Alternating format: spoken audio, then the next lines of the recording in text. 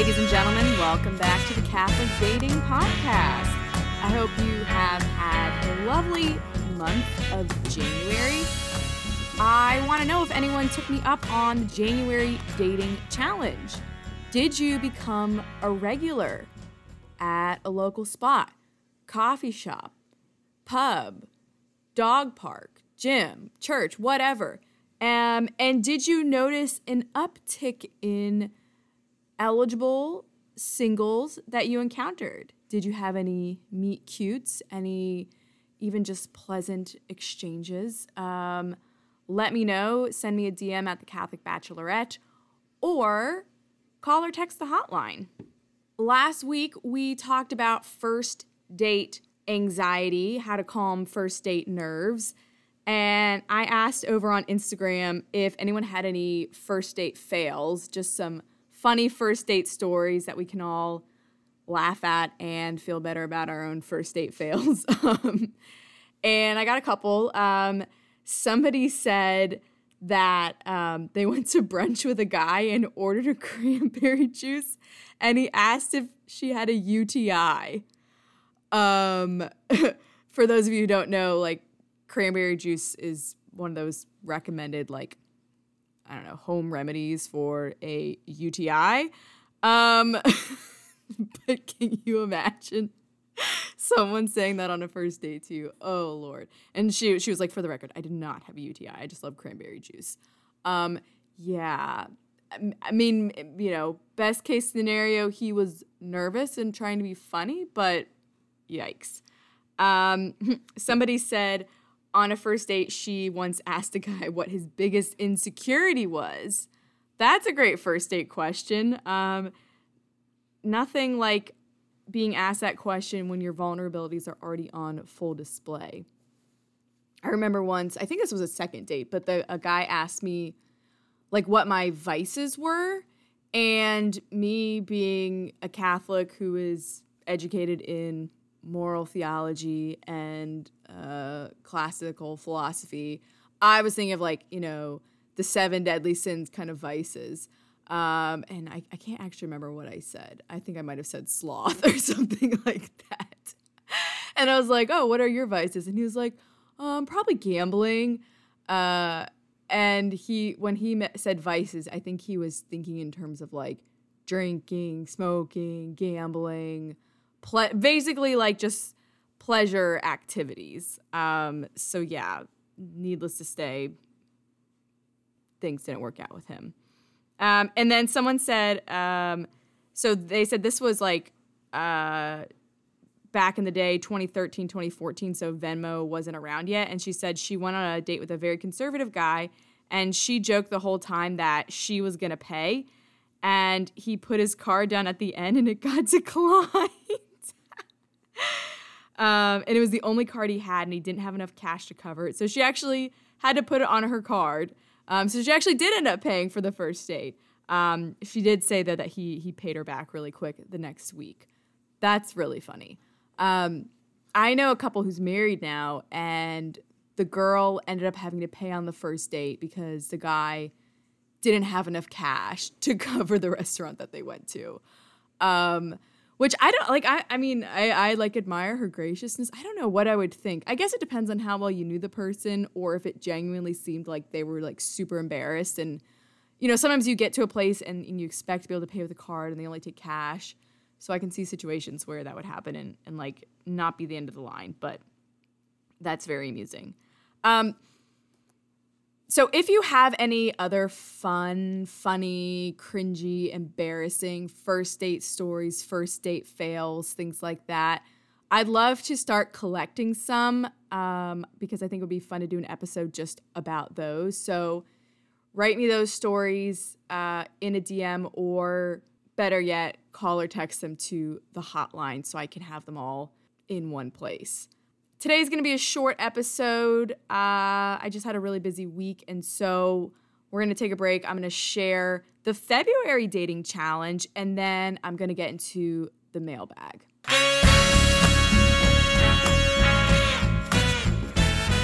All right, February is upon us. The month of love / Lent. What can I say? Roses also have thorns. Valentine's Day also has ashes. My dating challenge for you during the month of February is to ask for a setup. So think about your friends, especially like married friends or friends of, I guess, the opposite sex, who are not single, because like that'd be kind of weird if you're like a woman and then you ask a single guy if he has any other guy friends for a setup. But think about like your married friends of the opposite sex or friends who are of the opposite sex who are already in relationships, and just like kind of shoot your shot with them in terms of, do they know anyone? Do they have any coworkers? Do they have any roommates, if they're not married yet? Do they have any, some guys are on like local sports teams, like local pickup basketball, softball, rugby, etc. Like, do they have any guys that they work out with that they might be willing to set you up with? Do they have any cousins? Do they have any brothers? And I guess if you're a male listening, ask your married female friends, your female friends who are already in relationships. Do they have any sisters? Do they have any roommates? Do they have any girls that they are in the book club with or go to Pilates with or, whatever. And it doesn't even have to necessarily be local people. Like they might have someone who is, they're still in touch with but doesn't live locally to you. But make a list of a couple people you can ask for a setup and just give it a shot. It's not really rejection if they say no, because they might just genuinely be like, I don't know anyone. But I think it's actually nice to let your friends know, if they don't already, that you are actively looking for someone. People can be single for reasons intentional and unintentional. And a lot of people might know that you're single, but not know if you're interested in finding a relationship. They might not know even what type of person you're looking for.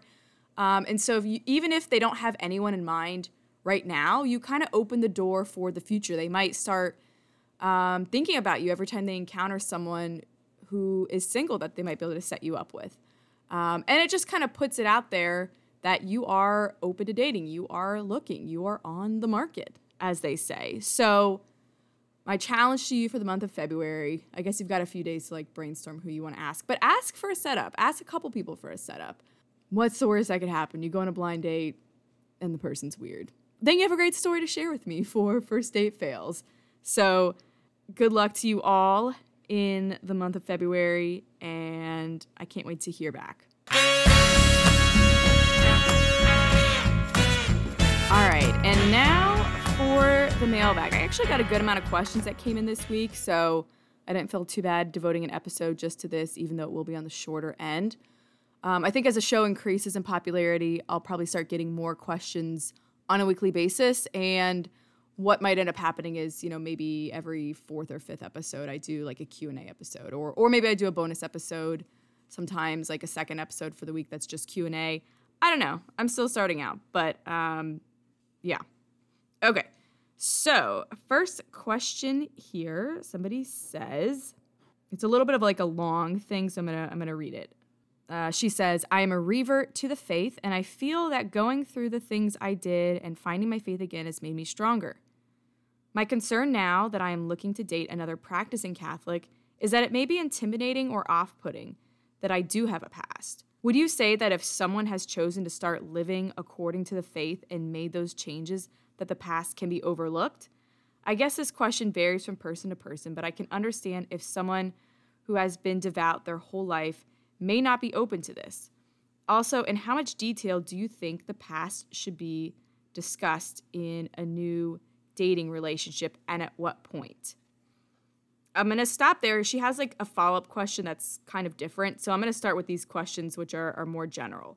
So first of all, is someone who is kind of a revert to the faith, maybe has a past, so to speak, and they start living according to the church, are they likely to be overlooked?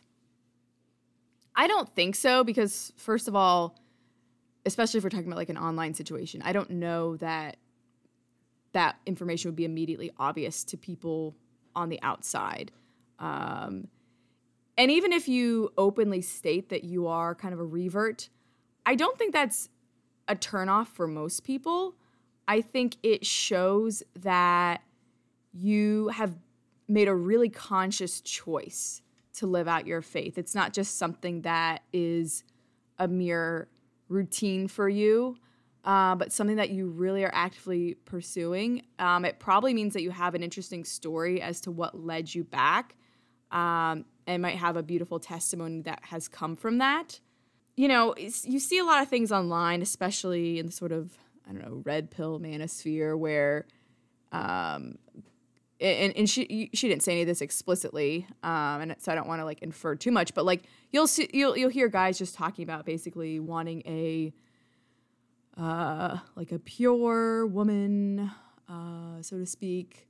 They'll bring up things about like body count and blah blah blah, and you know we can talk more about those things in detail on another episode. But I think most normal people, they understand that like chastity is more important than virginity. And again, this person didn't specifically bring this up. I'm kind of inferring she might not be referencing this at all. But I think it's worth saying because this question can apply to a broader public.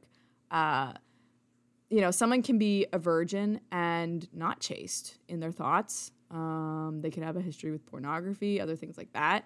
So I don't want anyone who has a past, whether it's sexual, whether it's just living kind of a worldly lifestyle, not really praying, not really going to church, or whether it's something even really extreme, like, you know, getting into drug addiction or something like that. Like, your past does not disqualify you from a good, holy spouse.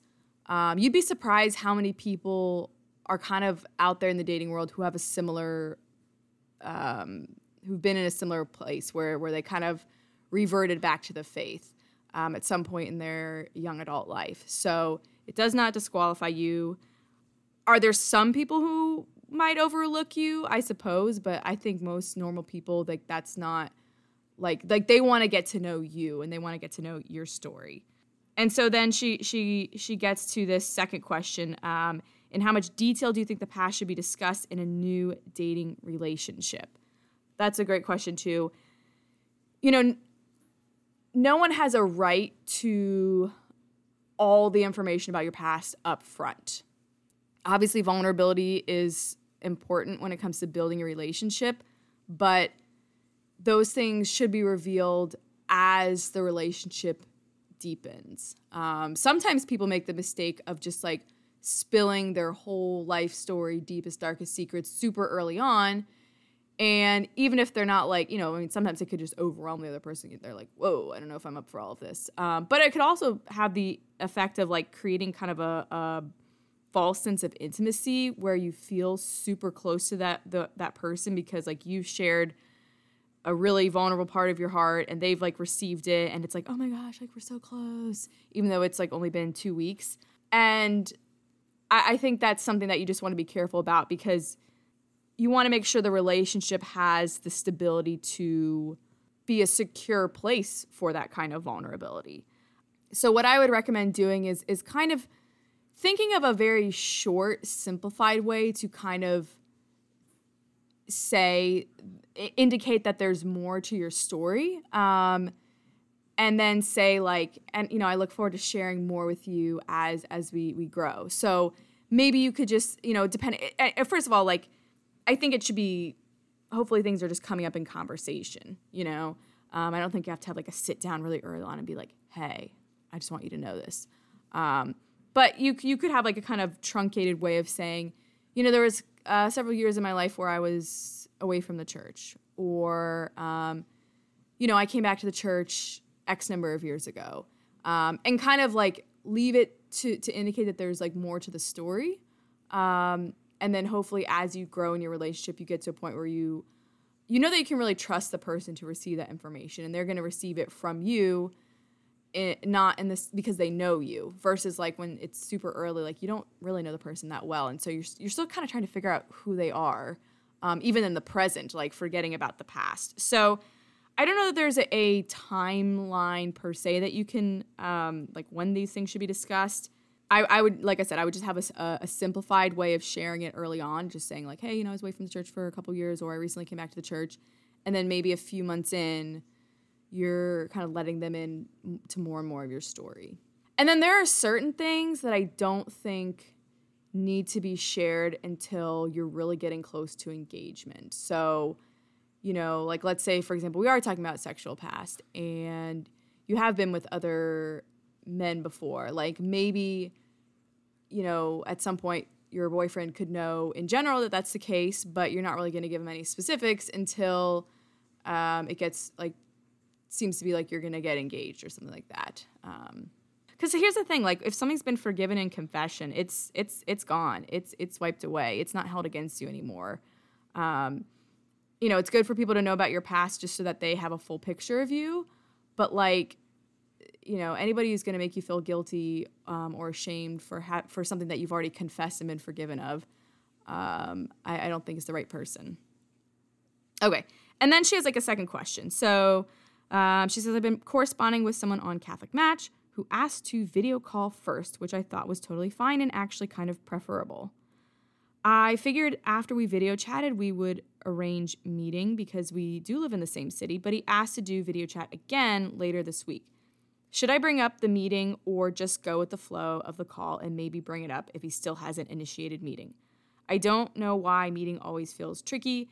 It seems my experience lately has had a common theme of men actively pursuing talking to me but not seeing me. I don't know if this is because they're trying to be polite and not scare me off by proposing a date so soon, but I feel like it's best to get to meet someone as soon as possible. Would love to hear your thoughts. Okay, cool. So I think this is a more common experience on Catholic Match. This has definitely been my experience on Catholic Match.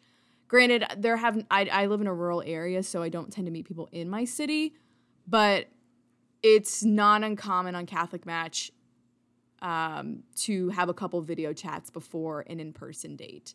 That's generally been my experience. And even though you and this guy do live in the same city, I'm sure that if he's been on Catholic Match a while, he's probably also chatted with women who don't live in his same city. So this kind of might be his preferred kind of method. So if he's asked for a video chat and then you were expecting to date after it and then he asked for a second video chat, I don't think that's anything bad. I don't think you necessarily need to bring it up right away. I would say if at the end of the second video chat, he's just asking for a third one and he's not making any plans, you could say something kind of like, I'd love to video chat again, or maybe we could meet up, and kind of leave it as a suggestion. Like you're not necessarily planning the date and saying, meet me here at 6:00, but you're kind of letting him know that you would be open to an in-person date. I think either is fine after that second video chat if he hasn't brought it up. I mean, you could wait for a third, but I mean, if someone hasn't talked about meeting in real life after a third video chat, I mean, unless they live 4,000 miles away, it's like, all right, let's get on it. But yeah, having a second video chat before a first date, I don't think is super weird, especially on Catholic Match. It's definitely more out of the norm on like secular dating apps, but I think people on Catholic Match just take their time more. That's been my experience. So best of luck to you in the dating realm, and let us know how things go. All right, so I've got 2 short questions, and then I'll end with one more long question. So somebody says, good places to meet guys in real life. Wonderful. How do we meet men in the wild? Well, think about where men go and what men like to do. A great place to meet men is the kind of bar where people go to watch sports. Like, single guys especially, will often just go there like on a Saturday afternoon or a Sunday afternoon to watch the game with other people. So if you're a sports fan, that is something to look into. I mean, I know we're coming up on the Super Bowl, so football season's winding down. I guess basketball season's kind of, I know that's college. I'm thinking about March Madness. I don't know. Don't ask me. I don't know these things specifically, but like, March Madness for college basketball, then baseball season's kind of in the spring, summer. I don't actually know when the NBA season is. But like, yeah, the kind of bars where people go to watch sports, especially thinking about like a weekend crowd. That's one place. When I did jujitsu for a year, and like I didn't form any romantic connections from that, but there was a ton of guys there. Surprisingly, a lot of them were married, and actually there's a lot of married couples that did jujitsu together. That might have just been my gym, but there was definitely a lot of other guys there who seemed to be like single. So, maybe trying something athletic that is likely to attract a larger population of men. Jiu-jitsu, but it could also be like a local ultimate frisbee league, softball league, kickball league. Those are common in a lot of, especially bigger cities. So I think something like that, sports, I'm not trying to totally stereotype guys, but like sports are tend to attract more men than women. I think that's pretty fair to say. And in that same vein, the gym. And then I think like the next best thing, okay, here's a couple things for Catholics. A lot of cities have a chapter, something called Young Catholic Professionals. So I would look up Young Catholic Professionals in like the nearest major city to you. They tend to have like regular meetings. I think they have like big events and then like smaller events. So look up Young Catholic Professionals in your nearest city. You might have to travel sometimes for these things if you live in a smaller town. A lot of dioceses have young adult ministry and things like Theology on Tap. That's probably more obvious. And then I think the next best place after that is like social get-togethers. So I don't know, try to flaunt your social butterfly. All right, and then another person asked, how long after a breakup do you think it's okay to start dating again? I think it depends on the seriousness of the relationship and the length of the relationship. So if it was a pretty brief relationship, maybe a couple months, and it wasn't like, it was just kind of starting, like it wasn't like something that felt really intense already, like I think it's fine to kind of get back out there, a couple weeks after. If we're talking about something more serious, like, a relationship that lasted close to a year, we're talking about, even like a broken engagement, I think it's good to take a few months off and really heal from it and reflect. Everybody kind of grieves relationships in different ways, and that dynamic can definitely be different depending on if you were the person dumped versus the person who did the dumping. If you were the person who did the dumping, you probably are going to grieve that relationship more quickly because you kind of were preparing to make the exit before you actually did. And so it might not take as much time to heal from that. But I think either way, if it was something that was really long-term and really serious, I would really recommend taking at least 3 months and just enjoying your single life, kind of getting more clear about what it is that you're looking for. I mean, it definitely depends on the person. Like, if you don't feel ready to get back out there, then I don't think that you should. But if you're ready to just dive right in and you recently got out of a relationship, I would just kind of assess how serious was the relationship you got out of, and have you given enough time to really let go and kind of let those memories fade a little bit. I went through, I'm like someone who has a harder time getting over things, but I tried to start dating 6 months after a breakup that really crushed me. And I was, actively dating for several months once I hit that 6-month period, but it was really hard. And I found myself comparing everyone to my ex, and that wasn't really, that wasn't good for me. But it depends, I think, a lot on your temperament and just kind of the way you form emotional attachments as well. All right, and then we will close with another long question. These long questions often come in through the hotline. All right, this person said, you were 100% correct this week when you mentioned the idea of someone self-isolating and never engaging with anything close to dating due to fear or anxiety. I think that is the main reason for myself ultimately, even if workaholism/time management is a challenge for me. That said, this is an unfair question, but I wonder, why not remain in self-isolation and choose not to date? From a man's perspective, if you date and marry the wrong woman, your whole life can be ruined very quickly and mercilessly. I'm guessing the same is true from a woman's perspective about men, just in different ways. but the potential for a ruined life is there all the same. Then, to make it worse, even the successfully married people with kids and families don't paint an attractive picture of marriage. When they're not busy gossiping and stressing about keeping up with the Joneses and having the Instagram perfect family, the kids are squabbling with each other over the silliest little things, while the married couple says, marriage is hard work, without actually saying what the work actually is. Obviously, raising children is very hard work and involves intense time commitment, but no one ever says what it means when they say that marriage is hard work. All that said, what is the answer to why to engage with dating at all? Is this a unique nihilism of modern society? These are totally unfair questions. I certainly don't mean them as a criticism of your show, just curious as your thoughts.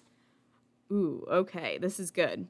I think it's good, first of all, to stay away from couples or individuals who share a ton about their marriage on social media. I just have a general skepticism towards those people. You know, it's not like you can't ever post a picture with your spouse or your kids or, you know, little things here and there. But, like, there are so many Catholic, like, micro-influencers who are just, like, constantly posting about their marriage and their family and all the details that are happening. And, like, I think that's kind of inappropriate. I also think that sometimes we can, like, it's temptation for those people to, like, fit their life into a story that is easy to tell. And anytime you're telling a story, you're leaving details out. But you're trying to make content, like, digestible to an audience. So we kind of have to be wary of the editing that's always inevitably going to happen, even from the most well-intentioned people, like when they're out there sharing their story about whether it's how they met their spouse, whether it's their dating story, whether it's just what their marriage is like. Now, I can understand why some people might say, oh, marriage is hard, but, like, not elaborate, because that could involve, like, sharing details that are just too personal to share publicly. But I do agree that it is sort of annoying when people are like, marriage is hard. And I'm like, well, what is the hard part? Like, and is it hard because both of you are, like, stubborn and unwilling to compromise and, like, speak to each other passive aggressively? Or is it just hard inevitably, even if you are well matched and people with, like, good communication skills? I guess my overall point is to not pay, with regards to that point, is to just not pay too much attention to people posting online about their marriage. Now let's talk about your bigger question, though, which is, like, why not just self-isolate? Why date? Why get married, essentially? Children are stressful. Marriage is work. And what about the risk of, like, ruining your entire life if you choose, quote unquote, the wrong person? All right, so much to unpack here. First of all, I think it is good to just start with the acceptance that life is hard and marriage is hard and love is hard. And what I mean here is that love and marriage and relationships, they require you to step outside of yourself. They require you to give of yourself, even if you don't necessarily feel like it. Like, usually there is that period of falling in love where it's very just wonderful and, like, you just happily do things for the other person. But I'm sure there comes time when you have to kind of push past your innate selfishness to really serve the other person. And I'm sure even more so, like, when it comes to kids. And, you know, kids, you kind of have, I don't know if you have a honeymoon period with kids. I'm sure it's, like, amazing when you have your first child and you see them and you're just so delighted in them. But, like, as soon as you come home, it's the incessant schedule of feeding, changing, burping, rocking to sleep, you know. So I think probably in that sense, like, within a 24-hour period, you have those highs and those lows. Whereas with a relationship, it probably starts out with a lot of highs and then some lows start to creep in and then maybe hit sort of an equilibrium. But, like, being a Christian is hard. Being a Catholic is hard. Following the gospel is hard. And to just self-isolate, I think is a lifestyle that is contrary to the gospel. You don't have to get married. You don't have to date, but you do have to live a life that is not centered on yourself. You do have to take up your cross and carry it. You do have to seek first the kingdom of God, not store up for yourself treasures on earth. Humble yourself before God if you're going to be exalted. Like, whether you choose to date or get married or not, as a Catholic, if you're trying to live according to the gospel, you must do difficult things. And some of that is turning away from sins of commission, I should say.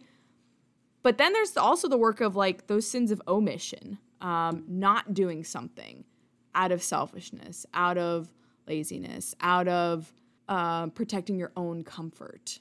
So let's more so broaden our perspective and say that dating and marriage and having kids are just one aspect of the way the Christian life is lived out that is supposed to make you less selfish. And same thing goes for priesthood or religious life. You are living a life that is not for yourself. So I think it's okay to acknowledge these challenges and to not be Pollyanna-ish about it. But yeah, these things are inherently hard because selflessness is inherently hard.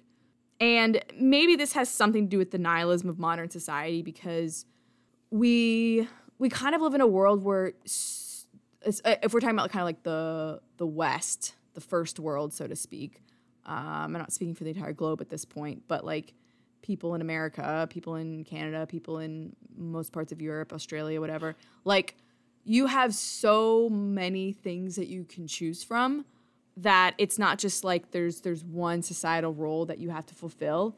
And it's very easy to have economic stability where you can create a pretty comfortable lifestyle for yourself and not rely on your community or anything like that.